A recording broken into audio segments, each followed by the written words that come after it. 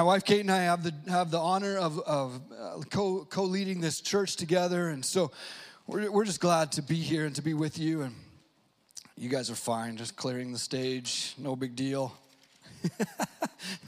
If it's not you, it's going to be me. So somebody's dropping something.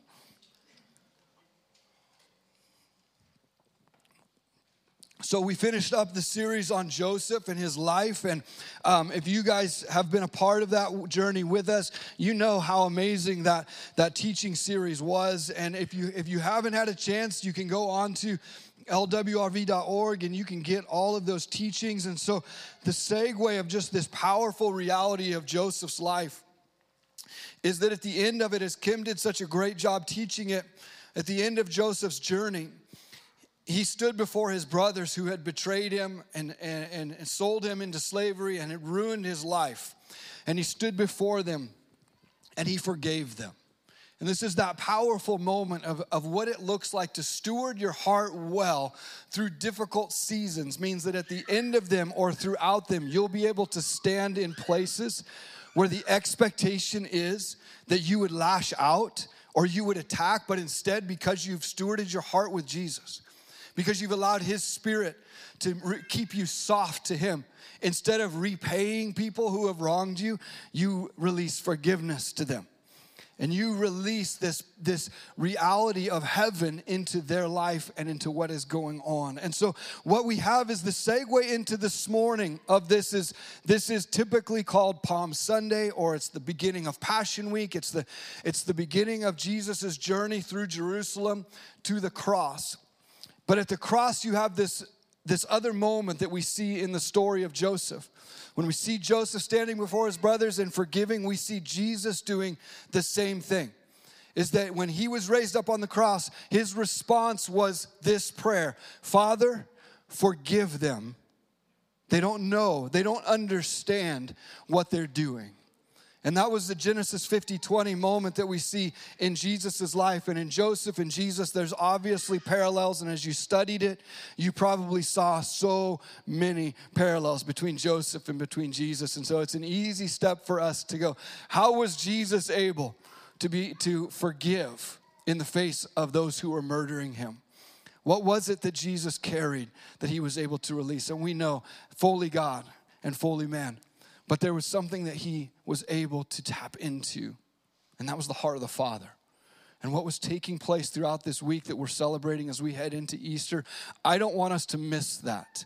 And so today's message is going to be a 30,000-foot view of the week of Jesus leading up to the cross, because I don't want us to miss some of the things. I don't want this week to just blur past us. I want you to stop on Monday, on Tuesday, on Wednesday, on Thursday, on Friday, on Saturday, and on Sunday, and truly encounter the journey that Jesus walked for you and for us. And so, if you wouldn't mind buckling up, we have a quick and hopefully eye-opening journey that we're going to take this morning.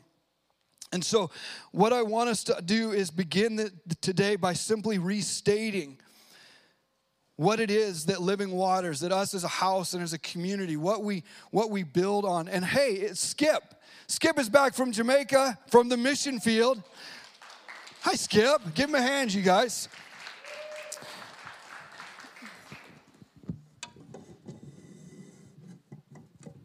Good to see you. Glad you're home. If you want to hear about Jamaica and all the cool things that God's doing through them and down there, through Skip down there, feel free to grab them and talk to them. We'll be telling their story more in the weeks ahead as well, but we're glad you're home and safe. So here at Living Waters, the simplicity of it is this, is that our faith and our journey has always been about the centrality of Jesus Christ. And that's where we want to begin as we lay the groundwork for this coming week, is just remembering him, that he is God with us, that he was God in the flesh, and through his death and his resurrection, he offers us the way of eternal life, the only way to eternal life. And so in saying that, we understand that Jesus is everything. We can't follow him too passionately. We can't worship him in excess. We can't pursue his word too in depth. It's impossible to do it with too much passion, too much energy. You can't do it. Everything we are is about Jesus, and we believe that.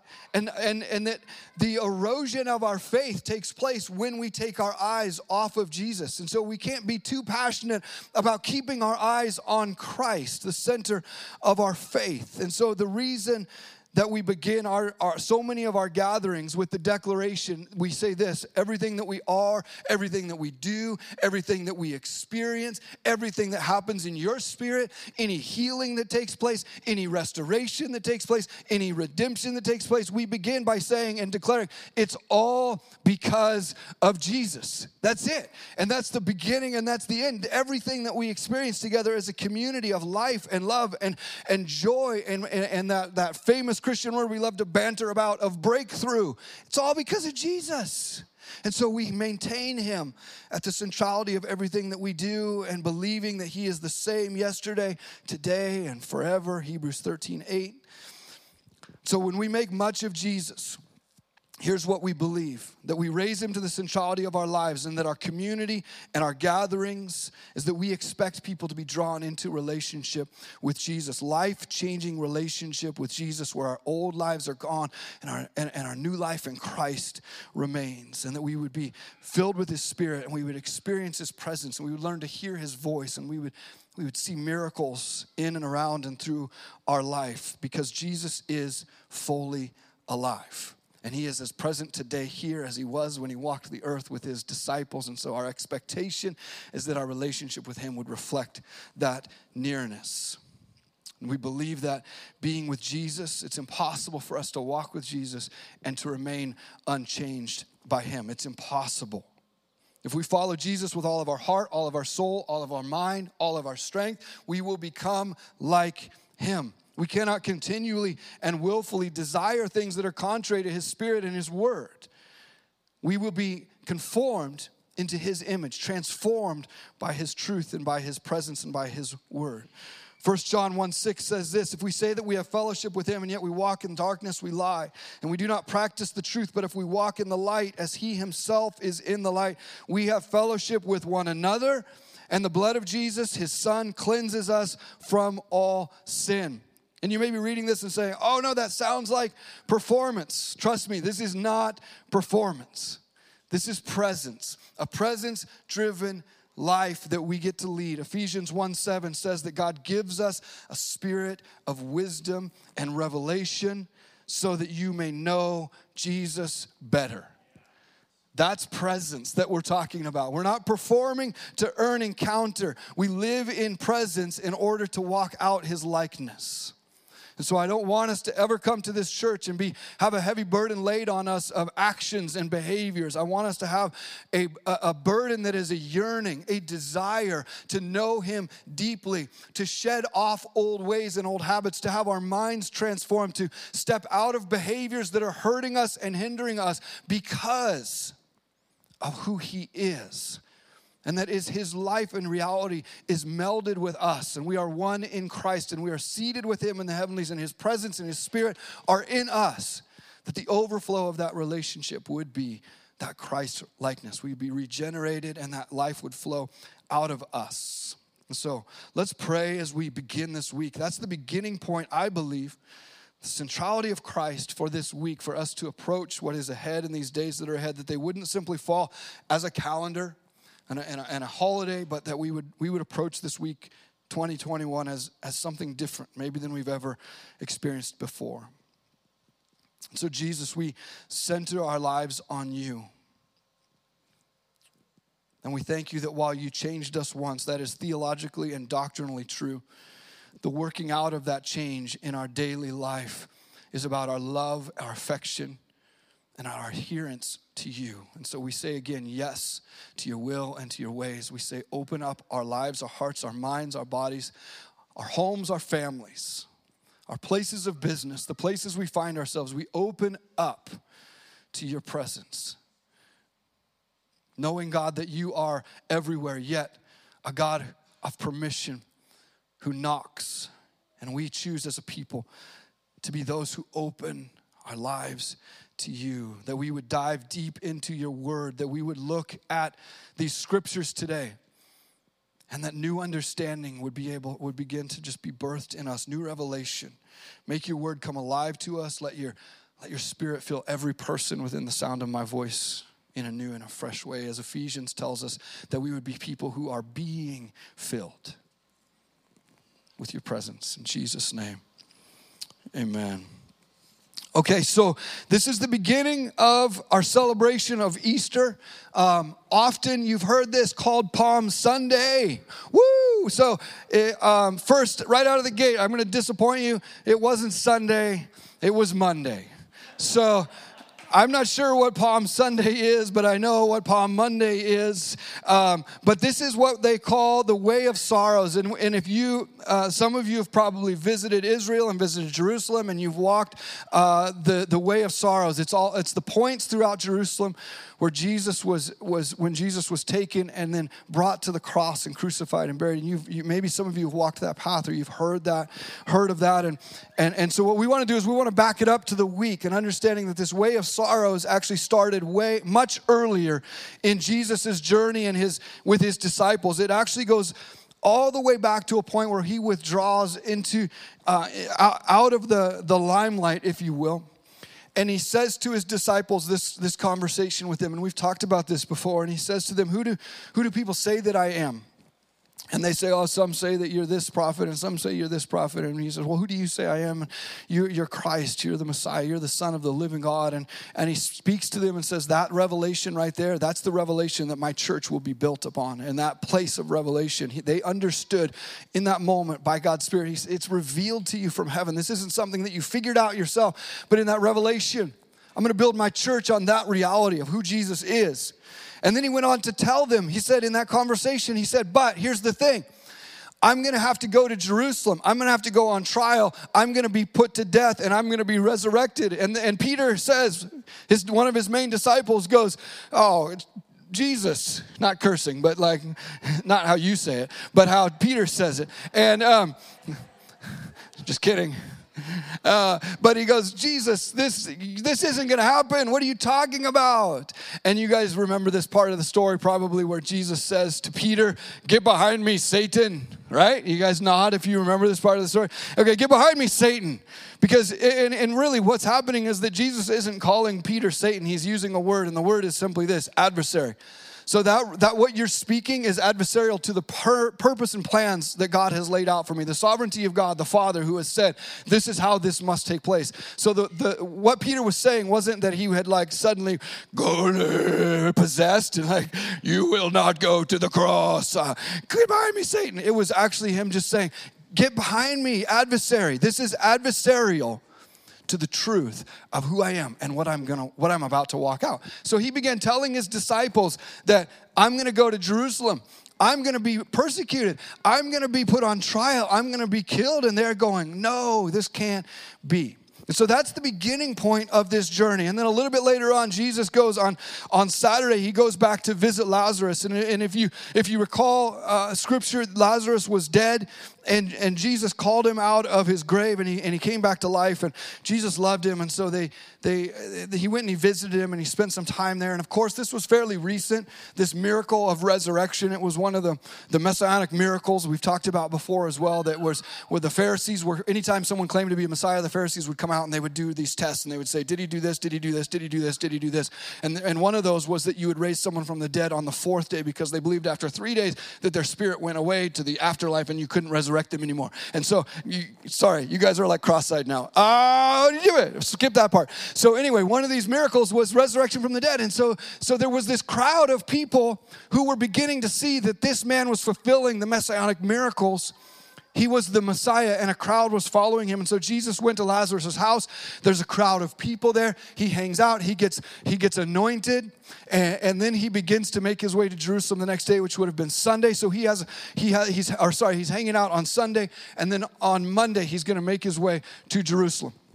And so as he's making his way to Jerusalem, he has this crowd of people with him, and then a crowd of people in Jerusalem who are greeting him. And this becomes that beautiful moment, that Palm Sunday moment where people greet Jesus coming on a donkey, which fulfills Ezekiel 9, Is it Ezekiel? Sorry, don't quote me on that. It fulfills this prophecy of a king, a conquering king of Jerusalem coming in on a donkey. And so, because you're not coming for war, you're coming in that place of surrender. And so Jesus rides in on this donkey.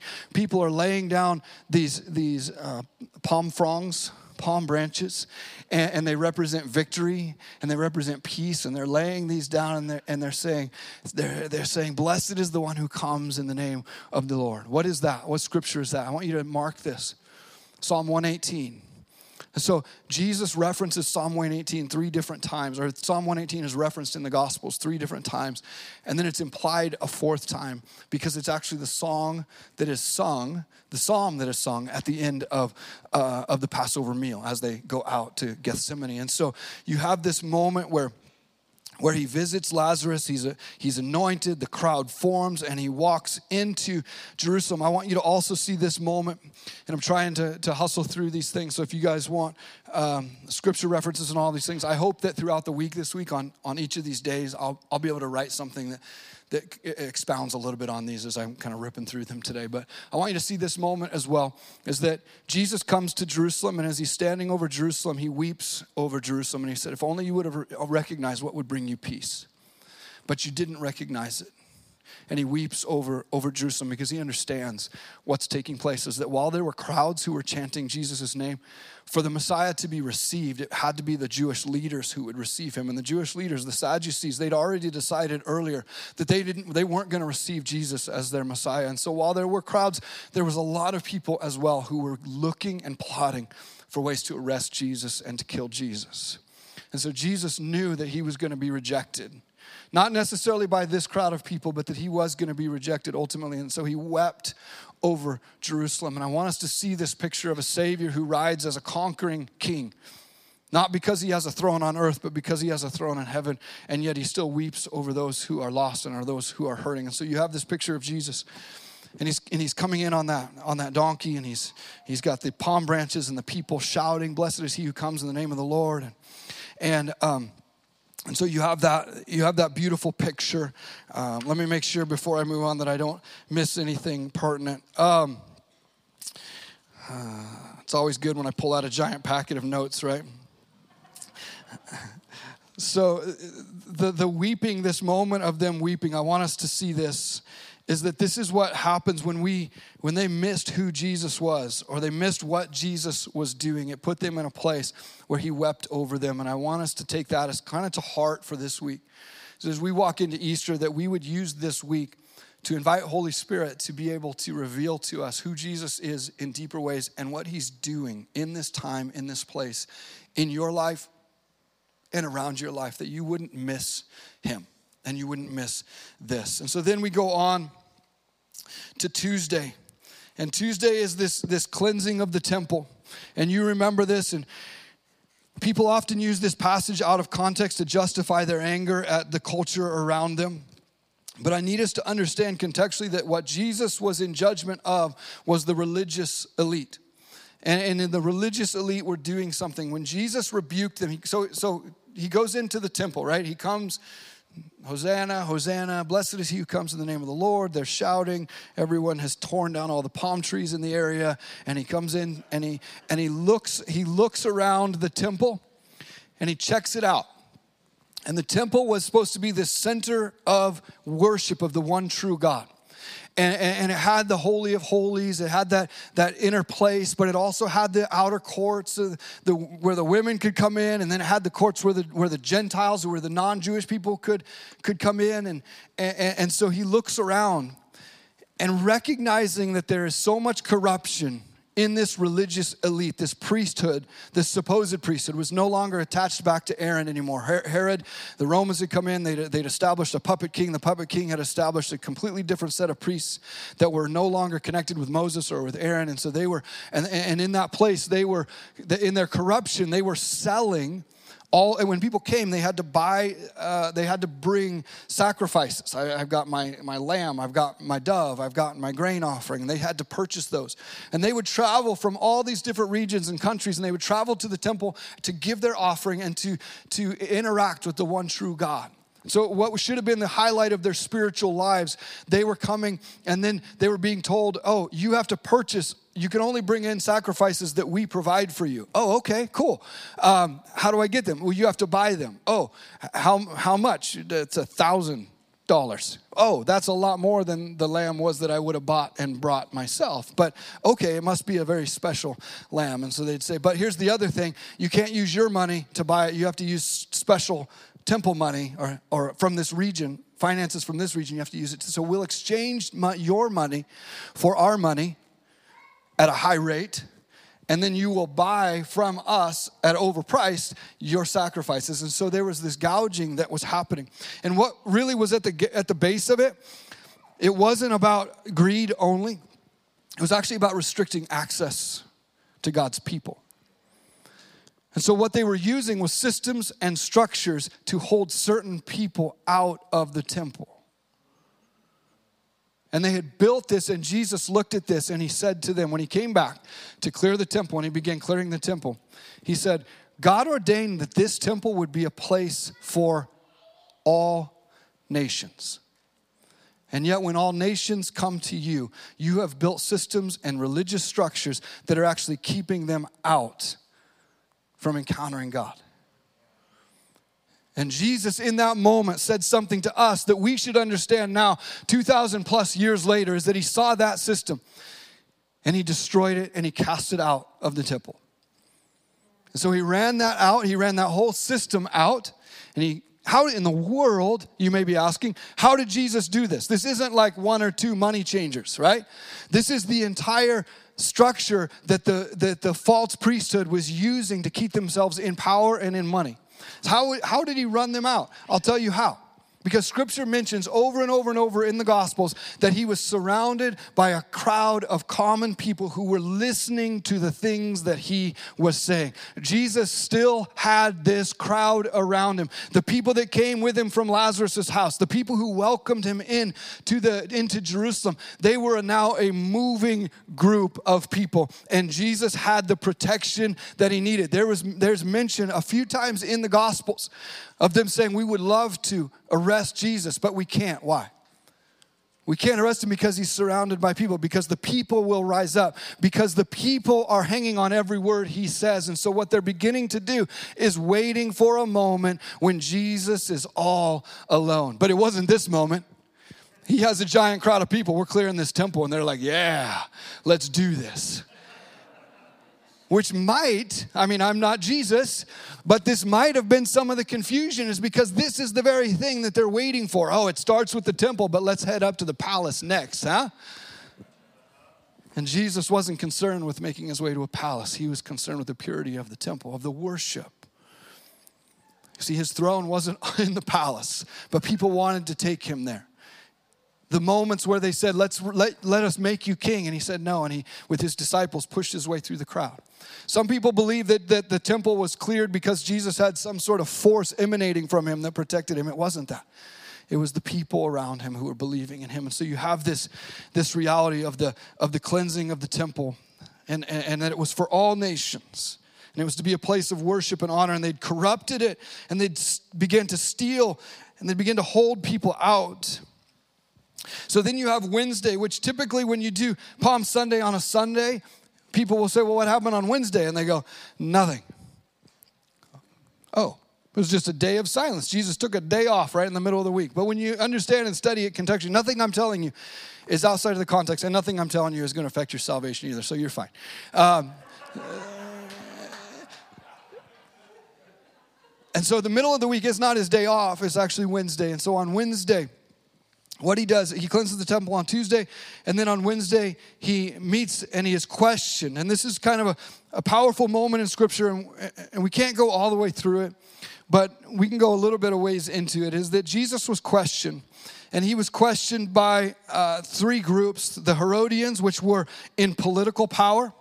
He was questioned by the Sadducees, who were the religious elite, and he was questioned by the Pharisees, who were kind of the more of the commoners, not commoners, but more accepted by the people. Their teaching of the law, of what they understood of Moses' writings and the law and the oral traditions. And Jesus actually rebuked them often throughout Scripture in his interactions with them for elevating the traditions, these oral laws. And so there's the written law, the Old Testament and much of the Old Testament, but then they'd but they had written in addition to this oral law, and they had hundreds and hundreds of commandments that they followed. And Jesus was often bugging them like, hey, you got a whole bunch of rules and you follow them when you're in the public eye, but I see your hearts are far from God. Why is that? And so he had these unique interactions with the Pharisees, with the Sadducees, with the Herodians, the political power.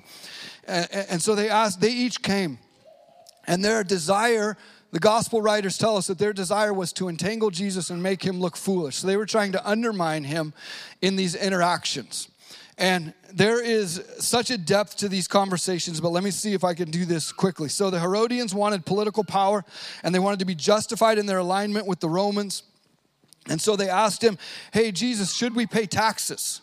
And they were trying to capture him, because if he said, no, you shouldn't pay taxes, obviously that's treason. You'd be in trouble for that. If he said, yes, you should pay taxes, all of the people the Israelites who were waiting for uprising and wanted to overthrow Rome and didn't want anything to do with them would have been upset, and he would have lost his following with the commoners.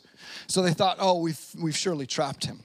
You guys may see this, you may see parallels of this conversation happening today in the 2020s, 2021 a lot. What's our political responsibility? What should we do? What should we do? Should we grasp for political power, political gains? Should we be only focused on the kingdom? What's our choice to be? Well, Jesus answered this question, and he answered it powerfully. He said, give me a coin. They gave him a coin. They said, whose picture's on here? And they said, that's Caesar. He said, then here's what you're going to do. If your stuff in your life that is from Caesar, you render it to Caesar.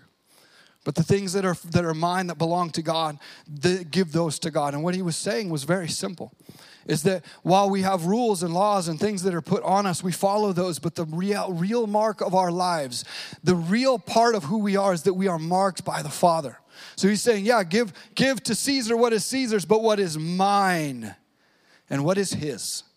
All nations. Marked, let us create man, let us create woman in our image. Marked by his image, that he would say, that belongs to me. And they thought, I don't know how to answer that. So they wandered off. You're like, that's a good answer. I think we should dive into Jesus' words and think about that a little bit these days. And then the Sadducees. Okay, so this gets a little bit, I don't know, Old Testament hermeneutic-y. And so what did they say? So they believed in, they didn't believe in the resurrection from the dead. So they come to Jesus and they say, okay, there's a guy and a lady, she gets married and her husband dies. And the rules were at that time that if your brother was married and you weren't married, and then your brother died, you had to marry your brother's wife. It was your responsibility.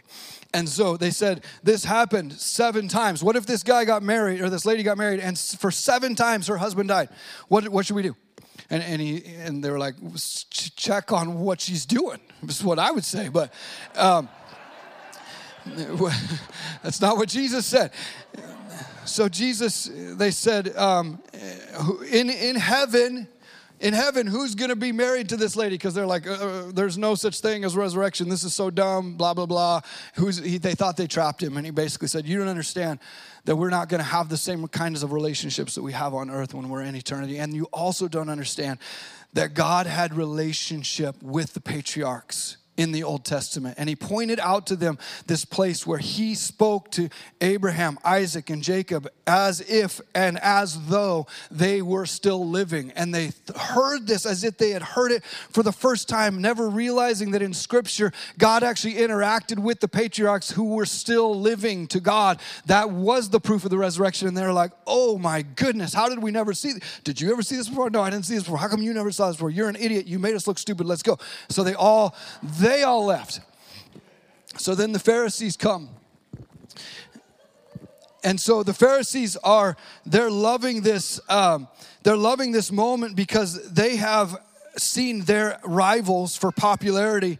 They have seen their rivals be dismissed before Jesus. And so but the thing about the Pharisees, they're always trying to say, what's the most important rule that we should follow? What's the most important rule we should follow? We're going to follow the rules. So they said, Jesus, what's the most important commandment? So he references the Old Testament, which they would have been familiar with. And he said, love the Lord your God with all your heart, your soul, your mind, your strength. And the second one is equal. It's as important. Love your neighbor as yourself. And so what Jesus did in that moment is that he didn't rank the commandments. He actually summarized all of the commandments. So he's like, you've got 686 rules for Tuesday. You've got 6,000 for Wednesday. You've got 500 for this day. The Bible's got this many in it. You got all these rules. Let me just take those for you and let me summarize it for you in this one single thing. The Shema, the thing that they hear. To hear this. Hear, O Israel, the Lord your God is your God. Love the Lord your God with all your heart, your soul, your mind, your strength. And then he goes and he says, but, or in addition, love your neighbor as yourself. All the law and the prophets are summed up in this. And they again go, oh, right. Cool. And so they all wander off. And so Jesus has this moment. Well, they actually wish they would have wandered off. They should have wandered off. Because Jesus has this moment now where this is Wednesday, right? And he's hanging out and he answers all their questions. And then he says, let me just share a few things with you. And so Jesus' question is this. Oh, gosh. Jesus asked them a question and it's powerful. And he basically makes them admit that the Messiah is going to be divine. Then he says to them, woe to the Pharisees.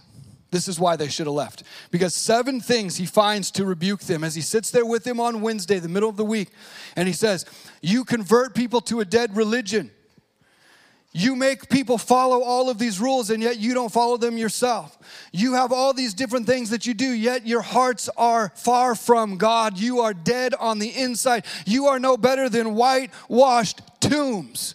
And his disciples are like, holy cow. Is this happening? This is happening. And Jesus lays into this religiosity that separates people from God. And he says, woe to you. The punishment is coming. And I want you guys to catch this. He said, you treated the prophets that my Father sent to you and the teachers. You treated them with contempt. You persecuted them and you killed them. And he says this, may all of their blood be upon your heads. So he saw in them a continuation of what had been the problem for all of humanity, is that no matter how God tried to reveal himself to his people, they simply rejected him and did what was right in their own eyes. And so Jesus said, finally, here we are.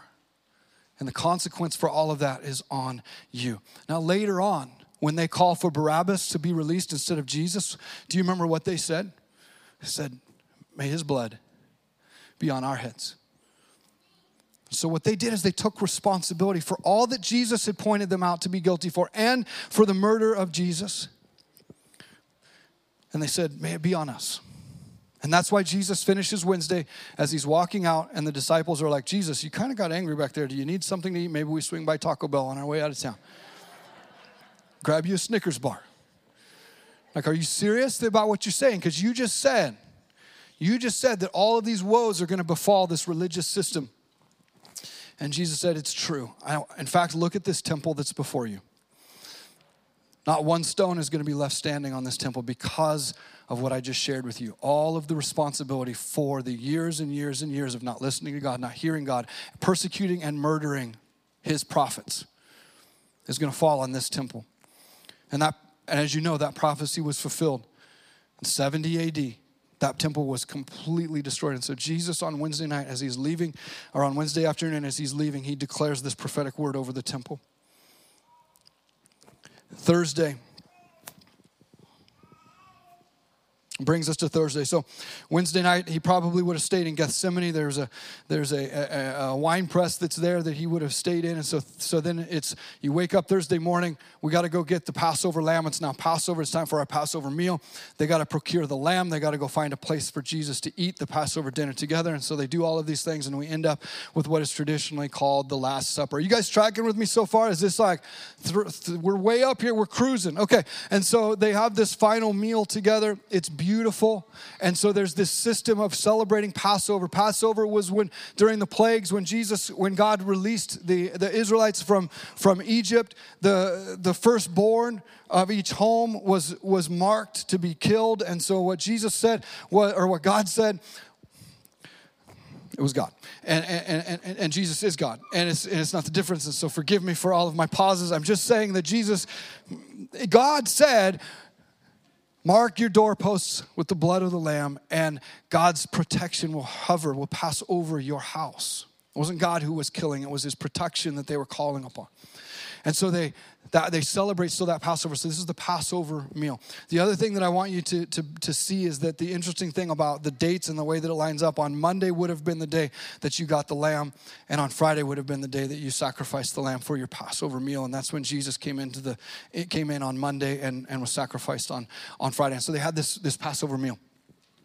And so they have the meal. There's all of these beautiful parallels that happen in it. You drink 4 cups of wine, 2 before dinner, 2 after dinner. The 3rd cup of wine is called the wine of redemption. You have that right after the meal. That's the one where Jesus stood up and said, this is my blood that's poured out for you, a new covenant that I make with you, a kingdom I give to you. This is that reality of he took that redemption cup.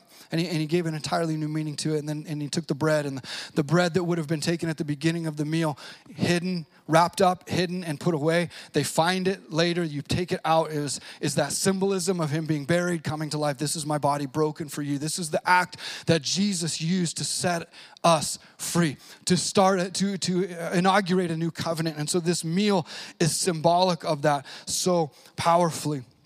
And then they walk out, and it says that they sung a hymn together, and that is what I said earlier, Psalm 118. So you had hymns and psalms that you would have sung during this meal, and that's Psalm 118. And the end of Psalm 118, I want to read it to you. I'm going to find it, and I'm going to read it to you.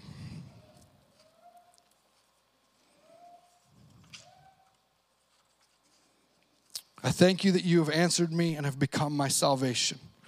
The stone that the builders rejected has become the cornerstone. This is the Lord's doing. It is marvelous in our eyes. This is the day that the Lord has made. Let us rejoice and be glad in it. Save us, we pray, O Lord.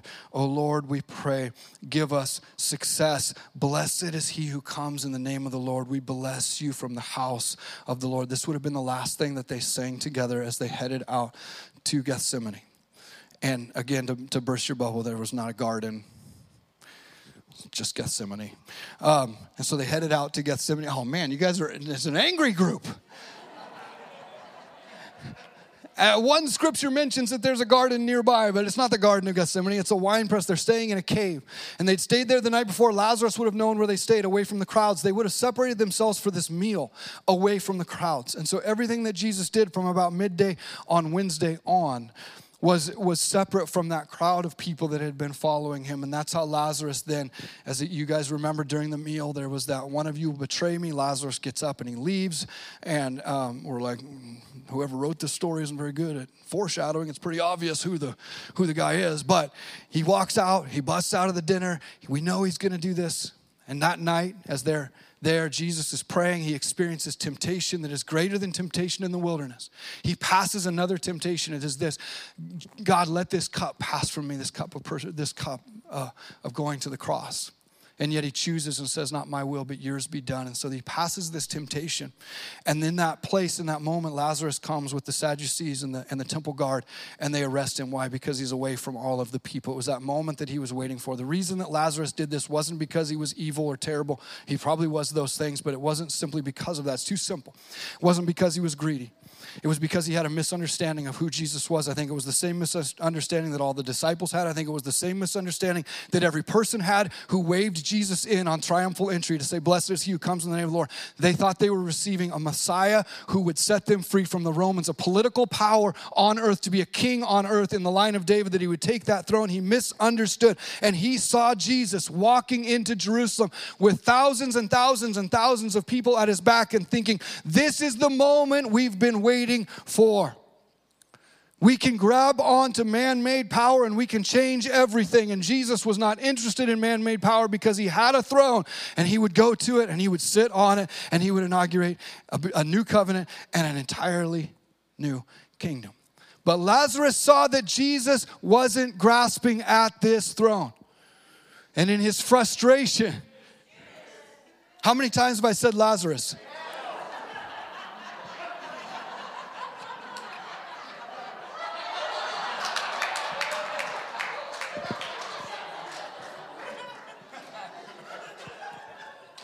At least I know who loves me in this room.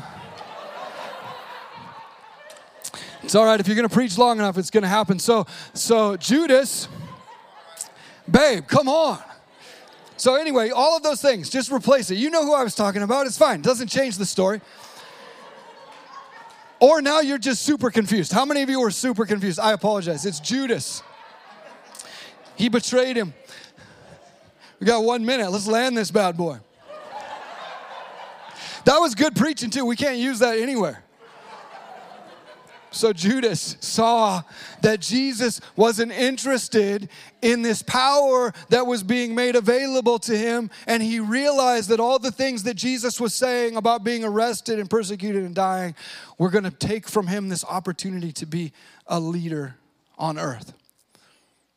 And I believe that what he did is that he thought, I will force Jesus' hand, and when they come to arrest Jesus, there will be a physical uprising. I will push this moment. I will try to control God, and I will push this moment for it to become an uprising. In fact, Peter played right into his hands, right?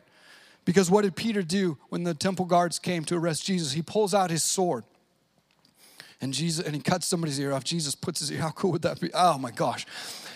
Jesus puts his ear back on and goes like, dude, this is the thing I've been telling you about from that conversation that we had. Back when I asked you, who do you say that I am? You are the Messiah. You are the Son of the living God. You said that's who I am. You knew who I was. You know, and I've told you what I have to do. And you still missed it. And my fear for us, they knew who Jesus was. My fear is that we would know who Jesus is, and we would still miss what Jesus is doing and how Jesus is doing it because we expect it to be a certain way. And when we create expectations, we create opportunity for disappointment. But what I want us to do this week is I want us instead to live in expectancy of saying, Jesus, we know who you are, but we don't want to miss what you're doing, how you're doing it. And we want to live in expectancy as we look to you. So this Easter week, this Passion Week, with all of these moments, Jesus being arrested, taking to trial, and being crucified, we'll talk about this week. And some of these things that I shared, I'll clean up the wrong names and I'll share these with you. I did get Jesus' name right throughout. Is that? Yeshua. That's what I meant. What I want us to do is I want us to set ourselves aside this week in a way that would allow us to see who Jesus is, what he's doing, and what he's accomplishing. And it could be for you, it could be very personal. What is he doing in you, in your heart, in your life? Maybe it's for you, for your family, for relationships. Where, Jesus, what are you doing? I have this expectation that you're going to do it this way. And I don't want to hold so firmly to my expectation that I miss the reality of what you're doing, because Jesus was up to something so much greater than what they expected. And he changed everything because he was willing to say, God, not my will, but yours be done. Let us have that kind of week where we have the revelation of Jesus, not simply knowing who he is, but actually setting ourselves aside to hear from him and watch and join him where he is. Let go of expectations. Pick up expectancy. Disconnect from whatever you need to disconnect from. Let this be a week of fasting for you. Fast the inputs. Fast the angry voices, fast the opinions, fast the news, fast the sports, fast the numbing, whatever the thing is that numbs you and distracts you and fills you and keeps you going in directions that are losing connection with what Jesus is doing this week. Fast those things. I'm calling a fast here and now. I'm calling Living Waters to a fast. Boom. I think I can do that. We'll check the bylaws. Not food. All in favor? All right, we did it. So maybe it's just one thing, but think about it. Is it that newsletter that comes into your email inbox every morning, the first thing you check, and you're just inundated with a worldly perspective of how we need to take over political power and how we need to do this and how turn that off?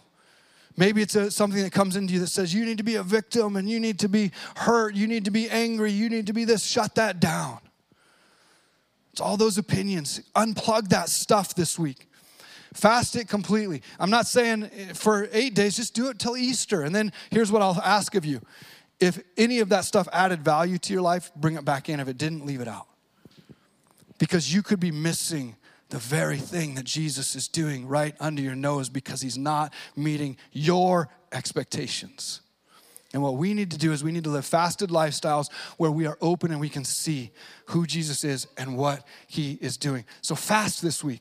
Find those things. Set that time aside. Set your hearts on him and walk out this week of those things that I talked to you about. Just pray through them. Open the word. Study the gospels. Look at Jesus' last days and allow Holy Spirit to teach you and lead you and fill you. Amen?